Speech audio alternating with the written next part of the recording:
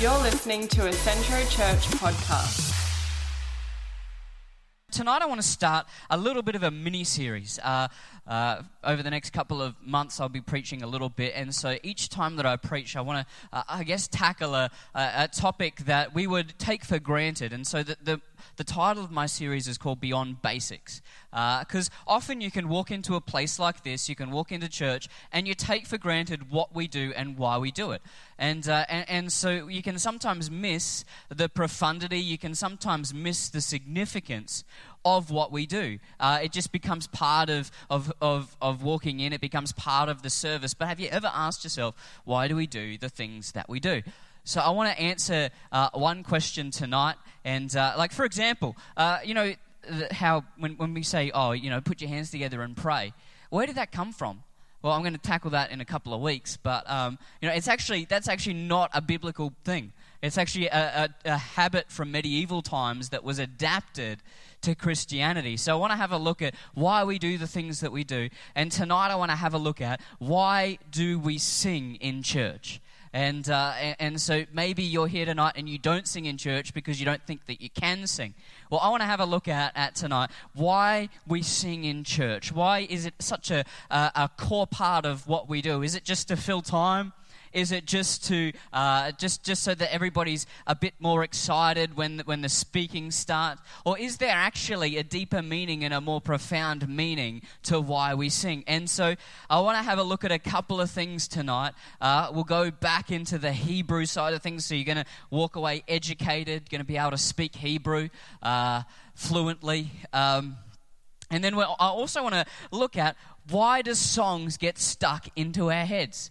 You know, why are those little earworm songs that whenever when you hear it, you're like, oh dang, that's it, that's me for the rest of the day. This song is going to be playing in my head for the next week. Why is that? I want to have a look at that. We'll get into a little bit of science. So we got everything tonight. So you're in for a treat. But songs have the ability, whether it be in church or out of church, they have the ability to bypass our normal processing. That they have the ability to bypass our cognitive brain and wedge themselves in our heart. And to the point where a certain song can take you back to a place, it can take you back to a person, it can even take you back to a taste. I was listening to a song, and a weird story, but for some bizarre reason, it just took me back to canned tuna. I don't know why, but when I heard that song, I thought to myself, gee, canned tuna, I could go a tin of tuna right now. But it's insane how songs can do that to us. And is it just melody? Is it just lyrics? I actually think it's deeper than that. So we're going to have a look at why we sing. Why can songs take us back? Is singing worship? Why do we sing together? And then possibly one of the greatest excuses, I don't sing in church because I can't sing. We're going to have a look at that tonight. And so before we get into it, I want to have a look at a passage of Scripture, because the Apostle Paul actually encourages us to sing. He encourages us to sing, and not just, in church and as part of a service. He encourages us to sing in the book of Ephesians in chapter 5, verses 15 to 20. We have a look. It says, "So be careful how you live. Don't live like fools, but like those who are wise. Make the most of every opportunity in these evil days. Don't act thoughtlessly, but understand what the Lord wants you to do. Don't be drunk with wine, because that will ruin your life. Instead, be filled with the Holy Spirit, singing psalms and hymns and spiritual songs among yourselves, and making music to the Lord in your hearts, and give thanks for everything to God the Father in the name of our Lord Jesus." I don't understand why there's a P. Don't understand why there's an N. It just seems like a waste of letters. Let's pray. Lord, we thank you that we can come into your presence. And Lord, that your word can transform us. But Lord, deeper than your word, you can speak to us through song. And Lord, we just pray tonight that as we just lean into your word, that Lord, we would just get a deeper understanding of your love for us, and we get a deeper understanding of why we are wired the way that we are. In Jesus' name. Everybody said, amen. I was listening to the radio yesterday, and they were talking about the Coles song. You know, the down, down, prices are down. You know the song? Yeah. it's one of those things that gets stuck in your head. But apparently they're ditching it. Apparently it's run its course. I think it's been going for now 7 years. And but there is big money in people that can write ditties or songs or adaptations of songs that can get lodged into your head. Now, there's a few. There's the Cole song, obviously. If I said the number 1300-655-06, it's what is it? It's the reading and writing hotline.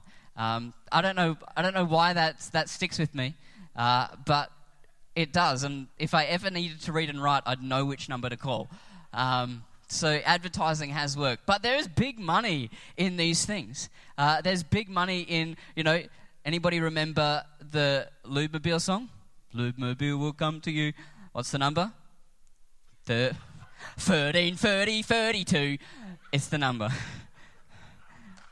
There you go. Yeah, see? I'm just, for the record, there are no advertising rights. I'm not getting paid to do this sermon. But there's big money in it because it's proven that it sells product. If people can remember the song or it links a memory to the song, it's proven that it moves product faster and more effectively than anything else. And it's the same with the music industry. There are literally certain chords that if you play in a certain progression, it's supposed to spark happiness. Here's a random fact. One for the road, I guess. But if you go to a casino, which I haven't been to, but if you did, if you go to a casino, the machines play a certain chord that produces happiness because it's proven that the brain reacts to a certain number of progressions of melodies in such a way that breeds happiness. And that in turn causes people to place more money in the machines, which in turn keeps them going and keeps them spending money. So there's a huge amount of science behind this, and there's a huge amount of research that goes into this. But this is somebody once said this on when I was listening to a podcast. But music is one of the few things that existed before we did.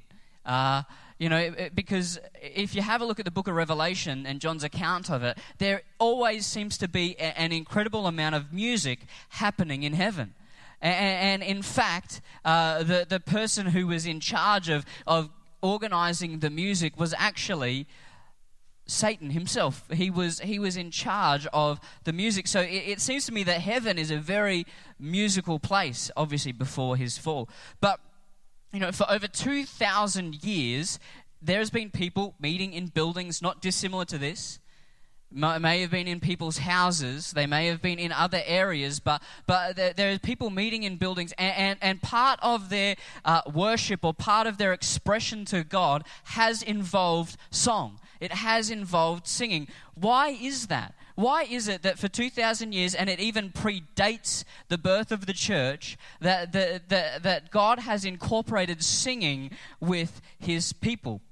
It's always seemed to be what God has done. Over 600 references in both the Old and New Testament to singing or creating song or creating music. Some of the most significant moments in biblical history are not necessarily the great battles, but how music influenced. Music was such a pivotal part of the Battle of Jericho. It wasn't actually a battle. The children of Israel walked around the city 7 times and then blew their horns to create music.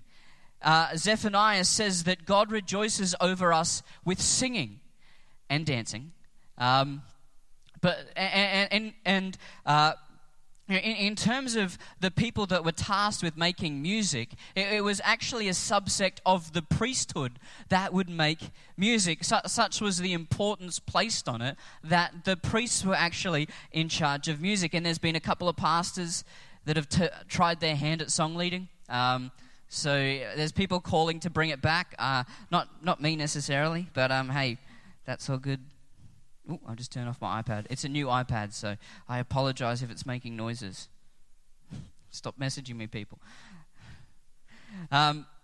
Yeah, so, and like I said before, John records distinctly the harps of heaven and how harpists would be singing throughout heaven. Walter Landor says this, that music is God's gift to man, the only art of heaven given to earth, the only art of earth that we take to heaven. I'll say that again. It says, music is God's gift to man, the only art of heaven given to earth, and the only art of earth we take to heaven. I'll let that sink in for a moment. And before I go any further, I want to answer this common misconception. Is worship music, and is music worship? And I want to answer this question but with a resounding no. This is not worship. It is part of worship. It is not worship itself. The two are not synonymous. But I want to put to you that singing is an incredibly important and profound part of worship. It's like saying that rugby league is football. Now, rugby league is a form of football, but it is not all football. There are many codes, there are many types. You've got AFL, you've got rugby union, you've even got the round ball, which some might even say is the real football. But I know which crowd I'm in. And so this is not worship, it is a part of worship, and I actually believe that it is an incredibly important part of worship, and we shouldn't remove it because it isn't worship itself, but it is not itself worship. Worship is essentially the uplifting and the edification of God. It is putting God in his place, giving true place to God, giving true place to his majesty. That is what worship is, and we can do that in song, but it is not solely in song. And you know, Paul mentions when we talk about worship, you know, singing spiritual songs and psalms and hymns, he talks about that. But worship is not the singing of the songs; it is the elevation of God. To sing praise and to sing worship is to elevate God, but that is not the single way in which we elevate God. It can be multifaceted. And so I want to have a look at where we get our term praise and worship. Because the translation that we kind of translate it into English is perhaps a little crude in that we've kind of taken what was multifaceted and multi-dimensional. We've taken that and we've just kind of lumped it with two words, praise and worship. There are 7 words in the Hebrew text that define what we would term praise and worship. So I want to have a look at the 7 of them, and then as we unpack them, you'll see why we do the things that we do. You know, why did you see people raising their hands? What's the significance of that? So the Hebrews, they've got 7, and of the 7, 4 of them relate to making noise or music. The first one is halal. Now I'm going to get Cabri to kind of define what halal is. It's not the certification of the food. It's not that at all. It's not the way you kill your meat. It's the way it's the root word that we get hallelujah from. And so it's not an Islamic word. It's where we get this word hallelujah, and it literally means, it's there, halal. It literally means to boast, to show, to celebrate, and to be clamorously foolish. That is what it is to halal. And so that's why we have no shame when it comes to singing to God, because we are boasting in his majesty. We are celebrating who he is, and we're clamorously foolish in our expression of this. Now, when the presence of God was coming to Israel in the form of the Ark of the Covenant, David was halal. He was clamorously foolish, to the point that he was running around in his jocks worshipping God because he was so overwhelmed of who he was. Now that is a halal expression of worship. So next time you see halal, let's redeem that word and realize that it's actually talking about the worship of God.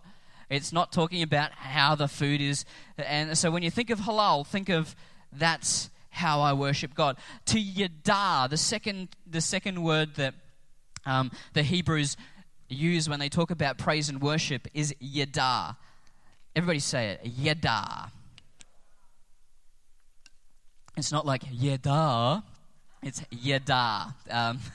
So you've got to enunciate the A, because there's a couple of kids that go to their brothers and sisters, yeah, duh. No, Mum, it's a way that I praise and worship God. It's not. It literally means to throw out a hand or to lift our hands. That's why it's to throw out a hand in reverence to God, to throw it out in an expression of love and an expression of an intense emotion towards God. That's to yada Him. And now the next word is tada. So you've got yada and tada, and it's not like just kind of more. It's same root word actually that we do get yada from, but it's used more specifically. It's actually to raise your hands and to reach toward God for that which has not yet come to pass. It's to reach into God in the expectation that He is going to meet our needs. That is what it means to tada God. It's that I know that He has my best interest at heart, so I am going to reach out my hands in the expectation that they're going to be filled. The symbol for tada was to almost be like this, to be in a receiving mode, so that God would lay into our lap that which we have been expecting, that's which we are waiting for. That's what it is to tada God. The next one is shabach. Turn to the person and say shabach. Now, just wipe the spit off your forehead. But to shabach God is to shout in a loud tone, to command or to shout in triumph. And here's the deal. Why do we clap and give God praise at the end of the song? It's not because we're just like, oh my gosh, this is so awkward, how can we get out of this? It's because we are shabaching God. It's the loud shout of triumph. And so when we say, let's give God a praise, it's not going, oh, they honestly don't know how to land this. It's because this is actually an important part of praise and worship to God. It is to shout in triumph, to shout boldly that God has the victory. So I just feel like everybody's going to leave really educated and just really edified by this, but everybody's probably going to leave with spit on their face as well. Now, next word is Barak. Everybody say Barak. Now, Barak is an African-American president, served 2 terms. No, I'm joking. Same spelling. Barak literally means to bow down or to salute. So it's to come low in reverence to who He is. Whereas the other forms of worship, it's reaching into, it's reaching towards. To Barak is to just kneel and be absolutely still in reverence to who He is. And I think sometimes we've missed this. To be so overwhelmed by who He is, to just literally all that we can do is to kneel in honor and the glorious nature of who God is. I think sometimes we miss that. And when you think of the great art that's been commissioned in the name of the church, this is the same. It's the same type of worship, because it's people using their gift to give honor to God. And so, like all of the stained glass windows, it speaks to the reverence and the nature of God. And so I think that, it's a form of worship. It's the way that the Hebrews understood worship, to just simply kneel and just be in awe and in honor of His presence. The last one is to zamar. And to zamar literally means to pluck a stringed instrument, a joyful expression of playing an instrument unto the Lord. So the guitar is not a new phenomenon. It's been around for ages. To play a stringed instrument and enjoy to the Lord has been around since the beginning. Sorry, I've got one more. Yeah, so it's a stringed instrument. It's to make music and an instrument unto the Lord. And then the last one is tehillah. It's from the same root word that we get, halal, but it's used to describe the singing of spiritual songs. Or we would term them as hymns, or like the four that we have just sung. They would be termed as, that would be a tehillah, where we're defining and declaring His majesty. And so that's the biblical framework. That's kind of where we come from when we're talking about how we sing, why we sing, and why we play instruments. It's not just to fill time. It's not just so that we seem cool. It actually has a biblical perspective and a biblical standpoint. So that's, I guess, the theological framework of why God uses music. But I want to have a look at the scientific part of it. It says, so listening and playing music actually releases the chemical dopamine into the brain, which is the same chemical that gets released when eating chocolate, or during sex, or when you finish, when you complete a run, or you complete a type of exercise. So young people, if you're struggling, just go and sing together. That's the best advice you'll ever get. Just go and have a sing sesh. Instead of going and making out, just go and have a bit of a song together. Karaoke, it's biblical. But it actually, because dopamine actually releases that chemical into the brain. It releases it, and so we actually get the same chemical going on in the brain, and but it doesn't just stop there. So that's the reaction to when we hear a song that we like, which is why so many people don't like the music of today's era. They like the music that they listen to, because at that point when the brain was forming, the dopamine was released, and it actually it created a code whereby it would repeat whenever they heard that song. It would equate to dopamine being released in the brain, and that's why older people don't necessarily like the younger people's music, and younger people don't necessarily like the older people's music, because our brains are conditioned when we hear music. But it's not just that. It's actually been found in a study that has been published that music is intrinsically linked to a person's memory as well.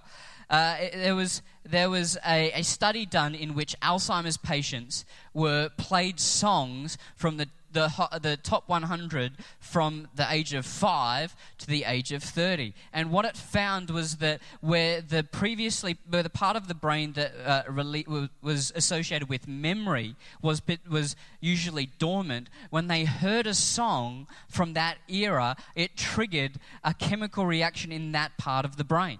And so it actually, and what the scientists refer to as autobiographical episodes, whereby they would remember parts of their life that related to that piece of music or that particular song.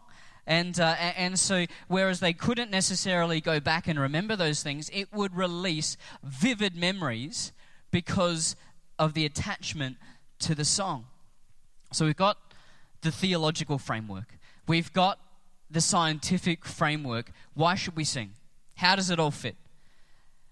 You know, and it's because that when we sing the songs that we've sung tonight, I actually believe that what the biblical framework and the scientific framework bear out is that when we sing, it's the rare time when our emotions line up with our cognition. Our emotions and our brain are engaged, and also we are edifying our Father in heaven. We are giving glory to Him. So for one of the rare times in our lives, all three parts of our body all three parts of our person are engaged. We have our emotional person, because that's the part of the brain that it's working on. We have our I guess our physical self, in that we actually have to speak out the words or sing out the words or play the instrument, and we are giving glory to God. So for a rare moment, the three parts of our person are all engaged. Why does God use music? Because it's one of the few times when all three parts of us are involved.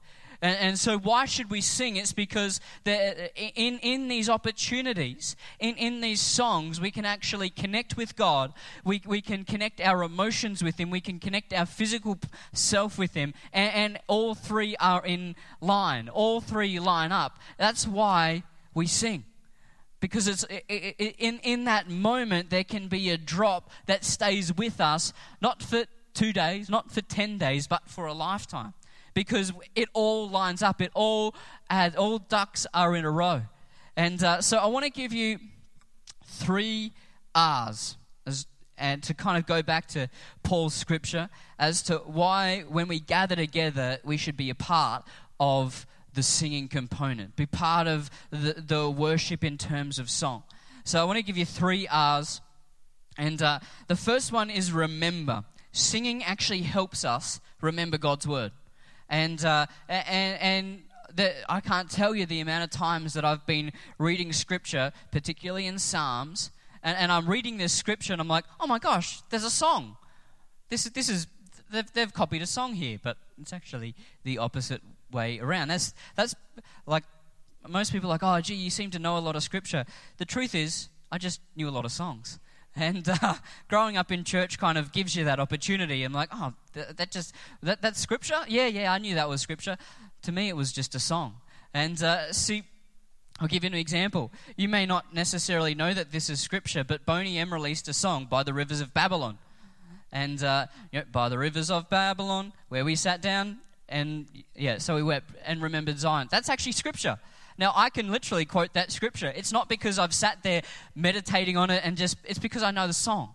And in the same way, singing actually helps us cement scripture, because we may not necessarily know that it's scriptural, but if when all our 3 persons align, it can drop something into our spirit.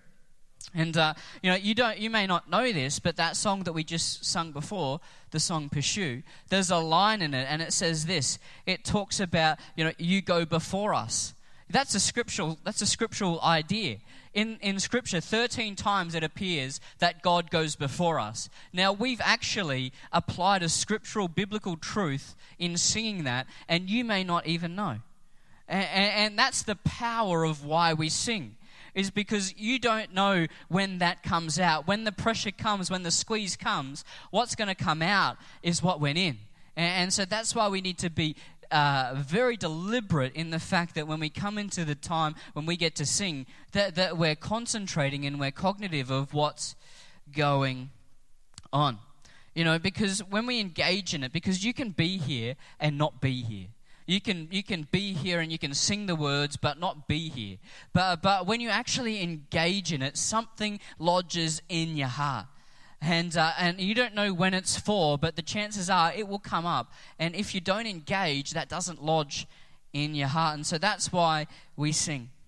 Second R is that singing and making music helps us respond to God's grace. I've heard people say that we need to keep emotion out of our songs when we sing to God, because we need to make sure that we're capturing His reverence, we're capturing His, we're capturing the awe of who He is. I actually think that God created us as human beings with emotion, and I think that we should be putting our emotion in when we sing to Him. And that's why singing is so important. It's because it gives us an opportunity to convey our emotion to Him in such a powerful and a poignant way. I don't know if there's any ladies or gentlemen here that have been serenaded, but to be serenaded, actually, it's a bit deeper than if you would just have a conversation with somebody off those palm cards, because music actually has the ability to bypass and makes us emotional. And so when we respond to God's grace, surely it should be with singing. Surely it should be with the joy that that we relate to singing. If the singers and musicians could join me, because we're going to practice what I preach. And the last one is to reflect who God is. See, we don't just sing to fill time. We don't just sing to get the service started so that by the time the preacher gets up here, the service is full. We actually sing because all 3 members of the Trinity sing. I said at the beginning that God rejoices over us with singing and with dancing. It's not just flippant. There's actually a deliberate nature in why we do this. See, when we get to heaven, there's very few things that we're going to be doing that we did here on earth, but one of them is singing, and one of them is making music to Him. And so, you might be here tonight and you might say, well, I'm not a good singer. God never, and never in Scripture does it say, if you're a good singer, then sing praises to Him. It's because it's the same for everybody. Singing and music is one of those things that it's primal, it's transcendent, it relates to everybody. And no matter the spectrum of your ability, it still has the same power. It's not your ability. People say, God hasn't given me a good voice, but He's given you a song. And we need to be people who sing His song, to sing His praises. That song by the rivers of Babylon, where we sat down and hey, we wept when we remembered Zion. But the Scripture actually talks about what had happened is that the captors that had taken the Jewish people away, they said to them, and they were mocking them. They were mocking them, saying, hey, give us one of your songs from Israel. And they said, I can't sing the Lord's song in a foreign land because it's so personal. It's so relational. It's so intimate. And the thing is, we need to be people that have that same song with God. That this is my place. This is the intimate part where I connect with my Savior, where I thank Him for salvation, where I thank Him for His grace, where I thank Him for His mercy, when I thank Him for what He's going to do. We need to have a song. You may not have a voice, but you have a song. And we need to be people that sing that song. It doesn't matter about the voice. We're going to be singing for a long time and nobody's going to care. Nobody, look, in the long run, nobody's going to care if you can sing, if you can't sing, if you can harmonize, if you can't harmonize. Doesn't matter, because you've got a voice. I want to finish with this quote, and then we'll pray. It's from it was from Anonymous. It says, but singing with God's people, joining the eternal chorus, embracing our blood-bought destiny, standing with those that have tears in their eyes, remembering when those same people stood next to me when I had tears in mine, singing before this world is the only hope that we have in this world. This is the eternal concerto of the soul, the ultimate masterpiece.